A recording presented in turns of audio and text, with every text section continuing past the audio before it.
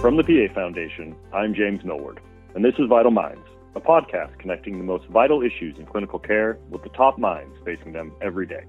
Here at Vital Minds, we have talked a great deal about opioids, especially with regard to addiction and the treatment of opioid use disorder. Today, we're going to look at how our prescribing practices may be contributing to the ongoing opioid crisis, and what we as providers can do to address this. While prescribing rates have been decreasing, according to the Centers for Disease Control and Prevention, in 2018, there were almost 52 opioid prescriptions written on average for every 100 people in the United States. To further illustrate the overprescribing, the CDC found that in 11% of U.S. counties, there were enough prescriptions written that each resident could receive one. Here to discuss these trends and how PAs can support safe prescribing practices is Laura Caters, PAC, from the University of Washington. Laura is experienced in pain management both in the outpatient and inpatient setting and is currently dealing in acute and chronic pain management. Laura, thank you so much for joining me today. Thank you, James. I'm very happy to be here and really appreciate this invitation. It's very near and dear to me, so I look forward to our discussion. Laura, now tell us a little bit about how you got into medicine and what led you to specialize in both chronic and acute pain management. Yeah, absolutely. So I came into the PA profession in my mid-30s. I've done a lot of other things, one of which was supervising a large addiction and detox facility in Denver, Colorado. It was a social detox, co-ed. We had locked doors, no security or medically trained staff. I had no experience in addiction or counseling, but they liked that I had a master's degree, which was actually in physiology. I was very street smart but naive, and I showed up that first day thinking I'd save everyone. My first job as a TA was in community health as a primary care provider in South Seattle, and it's just so obvious, James, how much behavioral medicine and pain take up primary care appointments. So I decided to get really good at both, pain and mental health. When the job that I have now opened up, I never thought it would be such a perfect fit for me. There is so much education to share specifically on opioids for providers and patients. I feel extremely fortunate. And I just want to mention here that addiction is really about loss. People lose something, a loved one, their health. They lose a job or a relationship or a dream they were fighting for. And we don't always cope so well with loss. One coping strategy is to numb with substances, right? Alcohol, drugs. Substance misuse is very prevalent in our 24-hour society. There's a lot of stress that we as humans tolerate, and I'm not entirely sure that we're biologically designed to do so. I've kind of had that same experience when dealing with patients, especially the chronic pain management, and seeing patients on chronic opioid therapy. It's very eye-opening when you actually start to become personally involved in their life, and you take on a very different view of what's going on in our healthcare community. It doesn't seem like opioids, and there's an obvious link there, right, that is very well studied now between opioids and addiction. But this doesn't seem like it was such a big deal back 30, 40 years ago. How did all this kind of get started? I'll definitely try to keep this short. The history is really fascinating to me. And I'm going to go back a little bit further than 30, 40 years. With opium, it's been around for at least 1,000 years. And morphine arrived in the United States in the early 1800s and was used predominantly on the battlefield. So morphine was amazing, right? It pain control. It also produced feelings of euphoria. And it was just truly a magic drug. I imagine what we know now to be true about the addiction potential of opioids, with long-term users developing both tolerance and dependence, was less well known when they began to be prescribed over the last century. But really, overall, in the 1990s, oxycodone was developed, and it was thought to be less addictive than previous opioids, like morphine. And so it was prescribed very liberally. Much of the reason was likely ease. It works for pain, and it was far easier and took less time for a provider to prescribe oxycodone. And it was definitely easier to prescribe than spend 30 minutes talking to a patient about alternatives. Some people became addicted through little fault of their own because they were following orders and taking what they were prescribed. And then also for other patients, therapies may not have been covered by insurance, but pills were. So they may have been the only choice for some patients for severe pain. Through the years then, as more became known about opioids and the risks of long-term use, and they became more sanctioned by the government, providers changed the way they prescribe them, sometimes reducing prescriptions unethically or very abruptly, sometimes cutting patients off altogether. This led to many patients left in the lurch, now with a real physiological dependence and others with real undertreated pain. Sellers saw a market, and in the last decade, the street value for opioids took off, including heroin, which was easy to find. And today, pills, heroin, synthetically made fentanyl are everywhere. I think the point you made about how little was known about these medications is something we have seen over and over. And even as we moved on to more potent oral medications, we've seen the link between addiction was not fully understood or discussed in the beginning, and now it is much more prevalent. When we're talking about opioids, this may seem a simple question, but what makes them so dangerous? And why is overprescribing a problem? I just want to say, too, when taken as prescribed by a provider who understands pain, opioids can be life-saving, right? But we also know the side effects of opioids can be detrimental and include severe consequences such as respiratory failure and death with overdosing. But there are also less-known side effects that are dangerous as well. Patients may experience violent mood swings or personality changes, impaired logic and reasoning, and they may have really debilitating constipation, which can be so severe it leads to bowel obstruction, and they're hospitalized. I've had patients who will literally refuse opioids because they say their constipation is worse than the pain from the injury or surgery itself. And then to answer the second part of your question, why is overprescribing such a problem? It's important to consider that for every opioid prescription written for a patient, that prescription and those pills end up not only in the patient's hands, but also in the hands of the community. It's important to think about this when prescribing. Family members may find them and take them, or try them. The pills may be stolen. I've had patients targeted on the street specifically because they are known to have an opioid prescription which they don't need. They keep getting it refilled anyway. And then sadly, I've also had a patient's young son die after the son found the patient's opioids prescription and thought they were candy. Really sad and preventable. So in the wrong hands, opioids are deadly. And I believe patients, they should be given only what they need in follow-up appointment or follow-up care, and then be required to keep prescriptions in a locked area. Those are some great points. We have definitely learned some lessons from how things can go badly when these medications are not taken seriously because of the side effects. Now, the spike in addiction and overdoses, this has obviously led to prescribers reducing the number of opioid prescriptions. Sometimes this is dictated by state law. There are now multiple electronic registries that track opioid prescriptions across entire states. And people are just prescribing less because of a conscious sense of responsibility to limit access and exposure to these medications. As we are doing these things, have there been some unintended consequences? I definitely believe so. I think one of the big things, especially in the last few years I've seen, is providers, feel like they're doing a disservice to their patients by prescribing opioids, so tapering them too quickly or cutting or just stopping to prescribe them.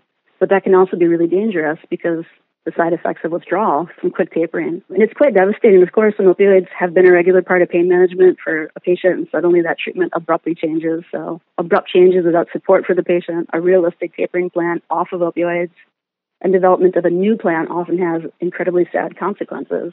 And I think any of us, when we're desperate, and desperate patients who have had long-time opioids discontinued or tapered too quickly, they're vulnerable to make bad decisions. They may try to find opioids anywhere to avoid withdrawal. And withdrawal, right, is very real and can also lead to potentially to a fatality due to dehydration from persistent vomiting and diarrhea, high fevers, sometimes for days to weeks. So to avoid that, patients may look for diverted prescriptions, heroin, fentanyl. And fentanyl is an opioid I want to just mention here a little bit more. It's not often prescribed, like in a primary care setting. It's typically used for cancer, often in a patch that you just put on your skin. But it's likely to be one of the most important opioids to know, especially for new prescribers, new providers. Fentanyl is synthetically made and extremely potent. The illicit version is made in a way where the true potency cannot be measured. Fentanyl on the street is a powder often added to or cut with other similarly dangerous and addictive drugs like crystal meth or heroin. So a person thinks they're buying heroin, but really it's heroin mixed with fentanyl, which they wouldn't know. This ends up just being too much. They OD and they stop breathing. And this is the scenario that we're seeing play out all over this country, every corner. I definitely feel like I'm a bit of an advocate for good pain management, for adequate pain management. Opioids have a place and a time. I think we'll talk about that in a little bit. But we're also seeing opioid phobia, right? So providers that are afraid to prescribe now and not prescribing opioids for things that could actually be quite painful. And underprescribing opioids is a very stark reality as well. I've seen patients intentionally self-harm or get into questionable accidents in order to get opioids prescribed legally because the withdrawal is so severe. And they were cut off by a previous provider, perhaps, without a proper taper plan, or someone that wanted to do, the best for them, but also didn't consider tapering and, developing a new plan in place of what the patient was doing before. You made some great points with that. I think the provider responsibility needs to be accepted when we are writing these medications because, as you clearly explained, there are so many ways that this can go badly for patients when we decide to suddenly stop or switch or change a plan that hasn't been fully thought through. Now, I'm a surgical PA, and we prescribe opiates for postoperative pain. After cardiac surgery, patients definitely need very heavy doses of pain medications for a number of days.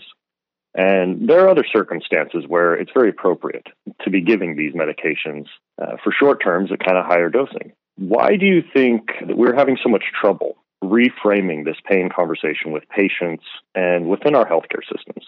Yeah, I want to say, James, too, that I appreciate you being a surgical PA. I work with a lot of them and always enjoy and appreciate, the teamwork and effort, especially within a hospital setting. So I think that's really cool. It makes my day very fun. There's a lot of collaboration, specifically when it comes to this opioid prescribing, we have an entire enhanced recovery after surgery program that addresses pain in a multimodal fashion, and has designed into it quick tapers from IV to PO to step downs in dosing and frequency as much as we can. And I think it takes a team to do something like that. So I want to answer your question when it's appropriate to prescribe opioids. Opioids are great for pain and for what they were designed for. So acute pain, this would be things like surgical pain, like you treat, James, fractures, infections, dental procedures, which is some of the most difficult pain, and childbirth, just for some examples. And when taken for a short amount of time, they are for the most part safe. As you kind of mentioned and alluded to, right, all opioid prescriptions should include a tapering schedule and include evidence-based instructions on exactly how to take them and for how long. And then I think as far as reframing the pain conversation, these conversations are difficult. Some of the biggest difficulty is there's so much stigma related to opioid use, both by the provider and the patient, and also bias. This is explicit bias and also inherent bias. Many providers almost instinctually may frame those with opioid prescriptions for whatever diagnosis or for whatever reason as problematic or drug-seeking without ever meeting the patient. Now, that's a very real bias that patients experience, and that's on the provider to develop an awareness of how we feel towards certain patients with certain diagnoses. And there are tools and language and really effective ways to learn how to have difficult conversations, but it's not something that we learn in school. I also want to add here, because I think people really fail sometimes to consider that many patients do not want to take opioids, even after a major surgery. This was really surprising to me this first time this happened. But patients and just society, family members, are so afraid of opioids because of the stigma of appearing as a drug user, because of the way they're treated when they go to the ER, right, or to a primary care provider for the first time. So patients not wanting to take opioids or refusing them in situations where it could increase function actually may result in acute or permanent dysfunction. A lot of what I do in the hospital is spend a lot of time educating patients about, how opioids work, how they are safe when used appropriately, and how, we're there to support them in other ways as well, right? Opioids aren't the only treatment for pain. Multimodal, and that's using several different tactics to approach pain, things like ibuprofen, physical therapy. I agree. I think the conversations we're having with the patients and helping them understand what they're taking, why they're taking it, how they should be taking it, what to expect. I think that can be very eye-opening for the patient and help them really understand and take hold of their own healthcare. It allows them to become part of the process instead of saying, here's what you take. It's more of here's what we're going to give you. These are things that can happen with it. And if any of this starts to happen, you let me know, because we will change things. I think that feedback that you get from in the hospital are fortunate because you have daily rounding and you can have those discussions. In the outpatient setting, that can be a little bit more difficult. We've mentioned there are obviously appropriate uses for opioids and even chronic opioids. Can you describe to us a little bit of what those settings are like and how that's done? Appropriate uses are going to be acute pain. So kind of mentioned surgical, even some infections, fractures for sure. And a lot of the reason that we use opioids is to allow a patient to heal without doing further damage, and also to help them function so that they can participate, in physical therapy. We know, of course, opioids are very frequently used in cancer-type pain, palliative care treatment. I dabble in both of those fields within the hospital where I work now. And sometimes also opioids can facilitate people being able to sleep. I sometimes have had patients where they're the sole breadwinner and they have to go to work. They can't take time off. So sometimes it's just being, judicious. And I think also with prescribing opioids is being able to document and support why you are prescribing them. The documentation is extremely important. So for whatever reason you prescribe opioids, documenting that so that you can, without a doubt, say this is why I think this would be helpful. I agree. I think that documentation piece is so important to both for the medical legal side, obviously, but also for other providers, because we look into the notes and we see each other's notes and what people are writing and why. And having that background and that data in the chart is so important for the future care of that patient. Absolutely agree. The other thing I wanted to mention too, right? So opioids can be extremely beneficial for acute conditions and absolutely should always include a tapering plan. The best tapering plan will reduce the dose of opioids, right, over time as function improves. If function is not improving for the patient, that doesn't mean to add more opioid. And I think that's really what's happened for many years, is just keep on increasing pain medication. But function isn't improving at all. And if function isn't improving and you really want to start to investigate more and you have an accurate diagnosis, right? You really know what you're treating. Or are we just putting patients at risk? And I think that prescribing opioids is easy. It's a lot easier to spend 5 minutes writing for hydrocodone, spending 30 minutes talking about alternatives. But it's the vow we take, putting patients first and their safety.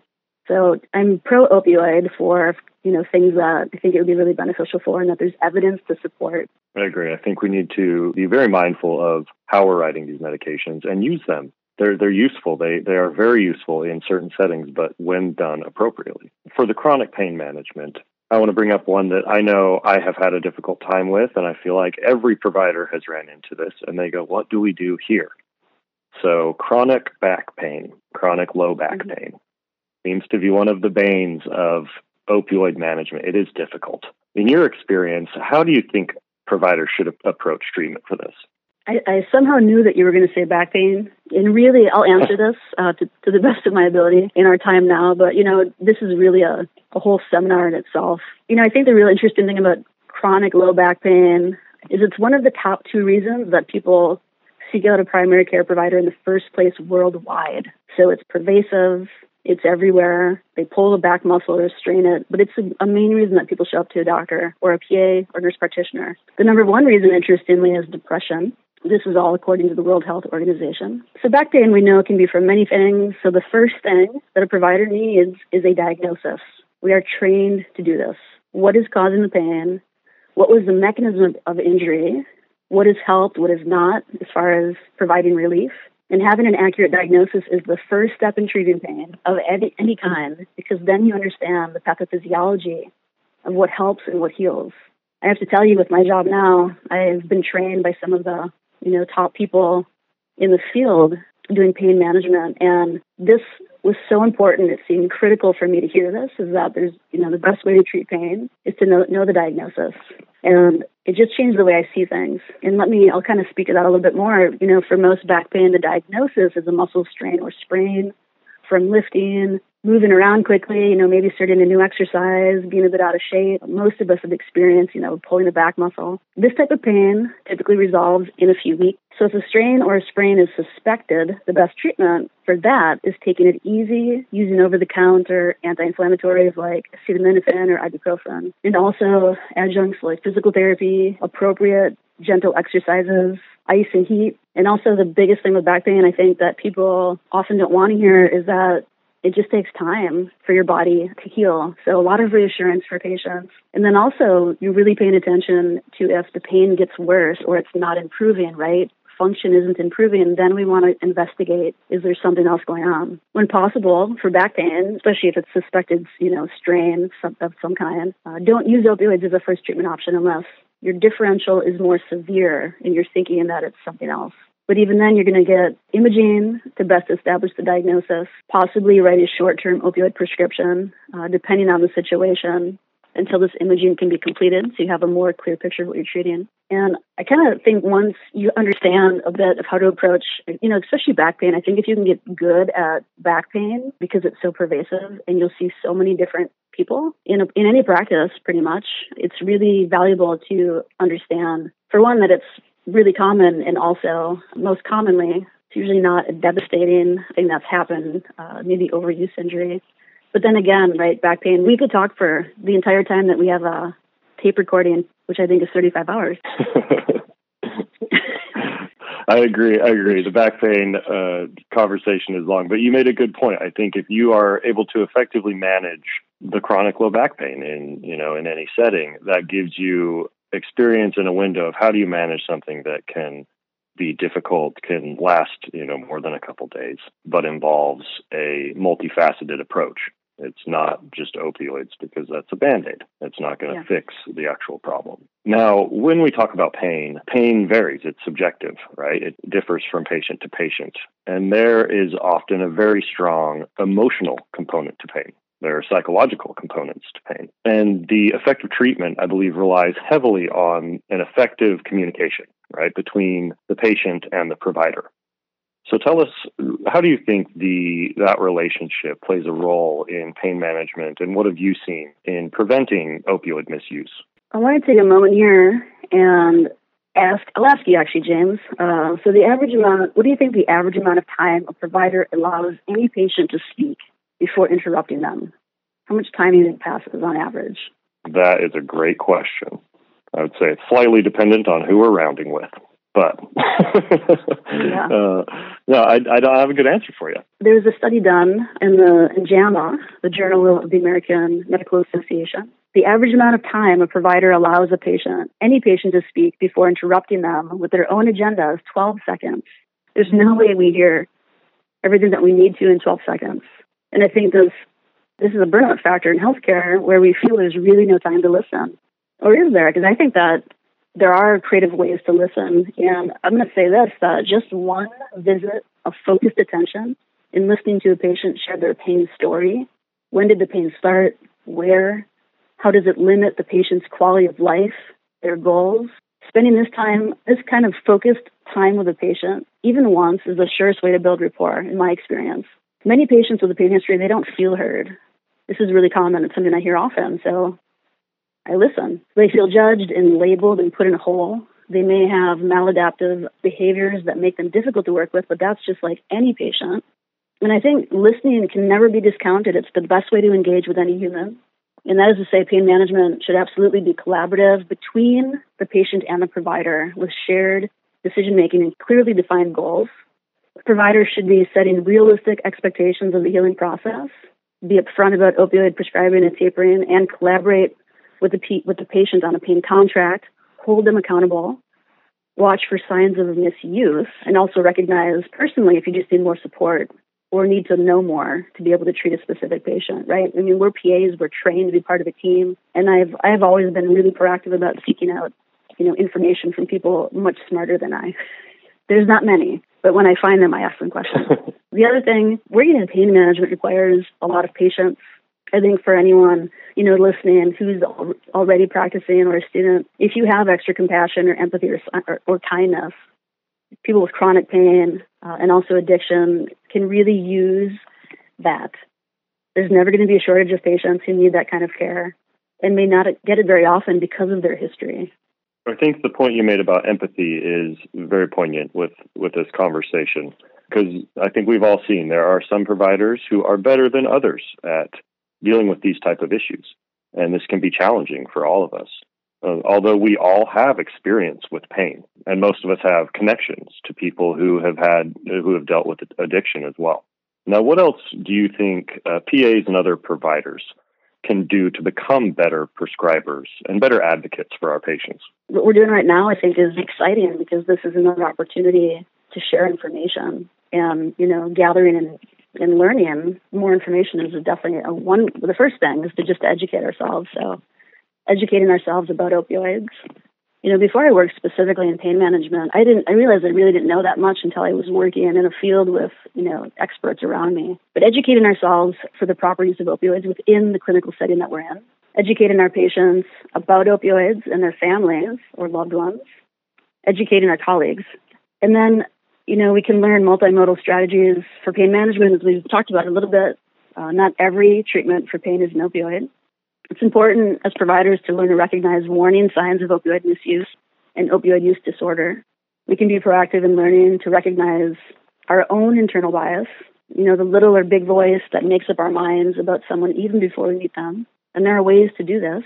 We can consciously seek to have empathy for patients, listen, to try and always listen without judgment to their personal circumstances along with their physical circumstances.